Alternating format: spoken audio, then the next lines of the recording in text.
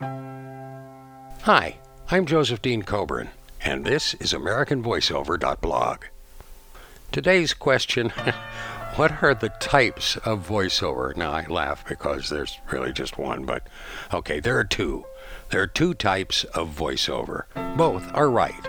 One is right for one particular job, the other is right for some other jobs. Said another way, when you send out your demo or have an audition, you will either be right for the job and be hired, or someone else will be right for the job and get the work. There's no way to predict any of it. There are a great many voiceover jobs.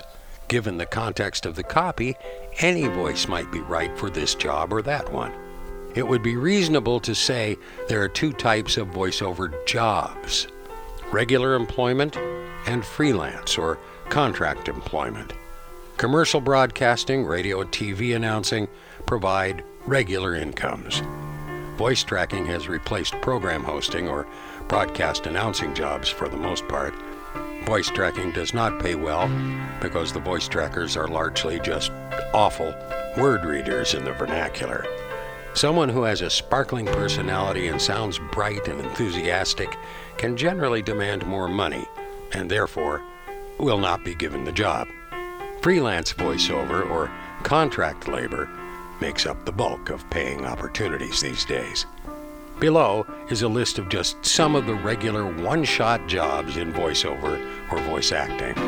Commercial announcements, broadcast station promos and imaging, automated dialogue replacement, ADR, new media narration, training and educational production, children's animation and anime, looping and overdubbing, runway announcing, live event MC, awards ceremonies, recorded sales letters, recorded telephone sales, motion picture animation and CGI acting roles, public service announcements, paid and non-paid, installation descriptions, also open house narrations, narrations in various media, books on tape, or audible book readings. Okay, I've done all of those things, and there are so many others. Anytime one person is needed to make one message understood by a great many people, the definition of communication, the person to fill that job is doing voiceover. Almost no one gets every job for which they audition. Really good practitioners just answer their email to get jobs. That happens for top-notch people who have cultivated a reputation in the industry. Those people get a lot of repeat business. I was very lucky right from the start and got one or two freelance jobs every week for nearly 35 years. Your results may vary. Thanks for listening.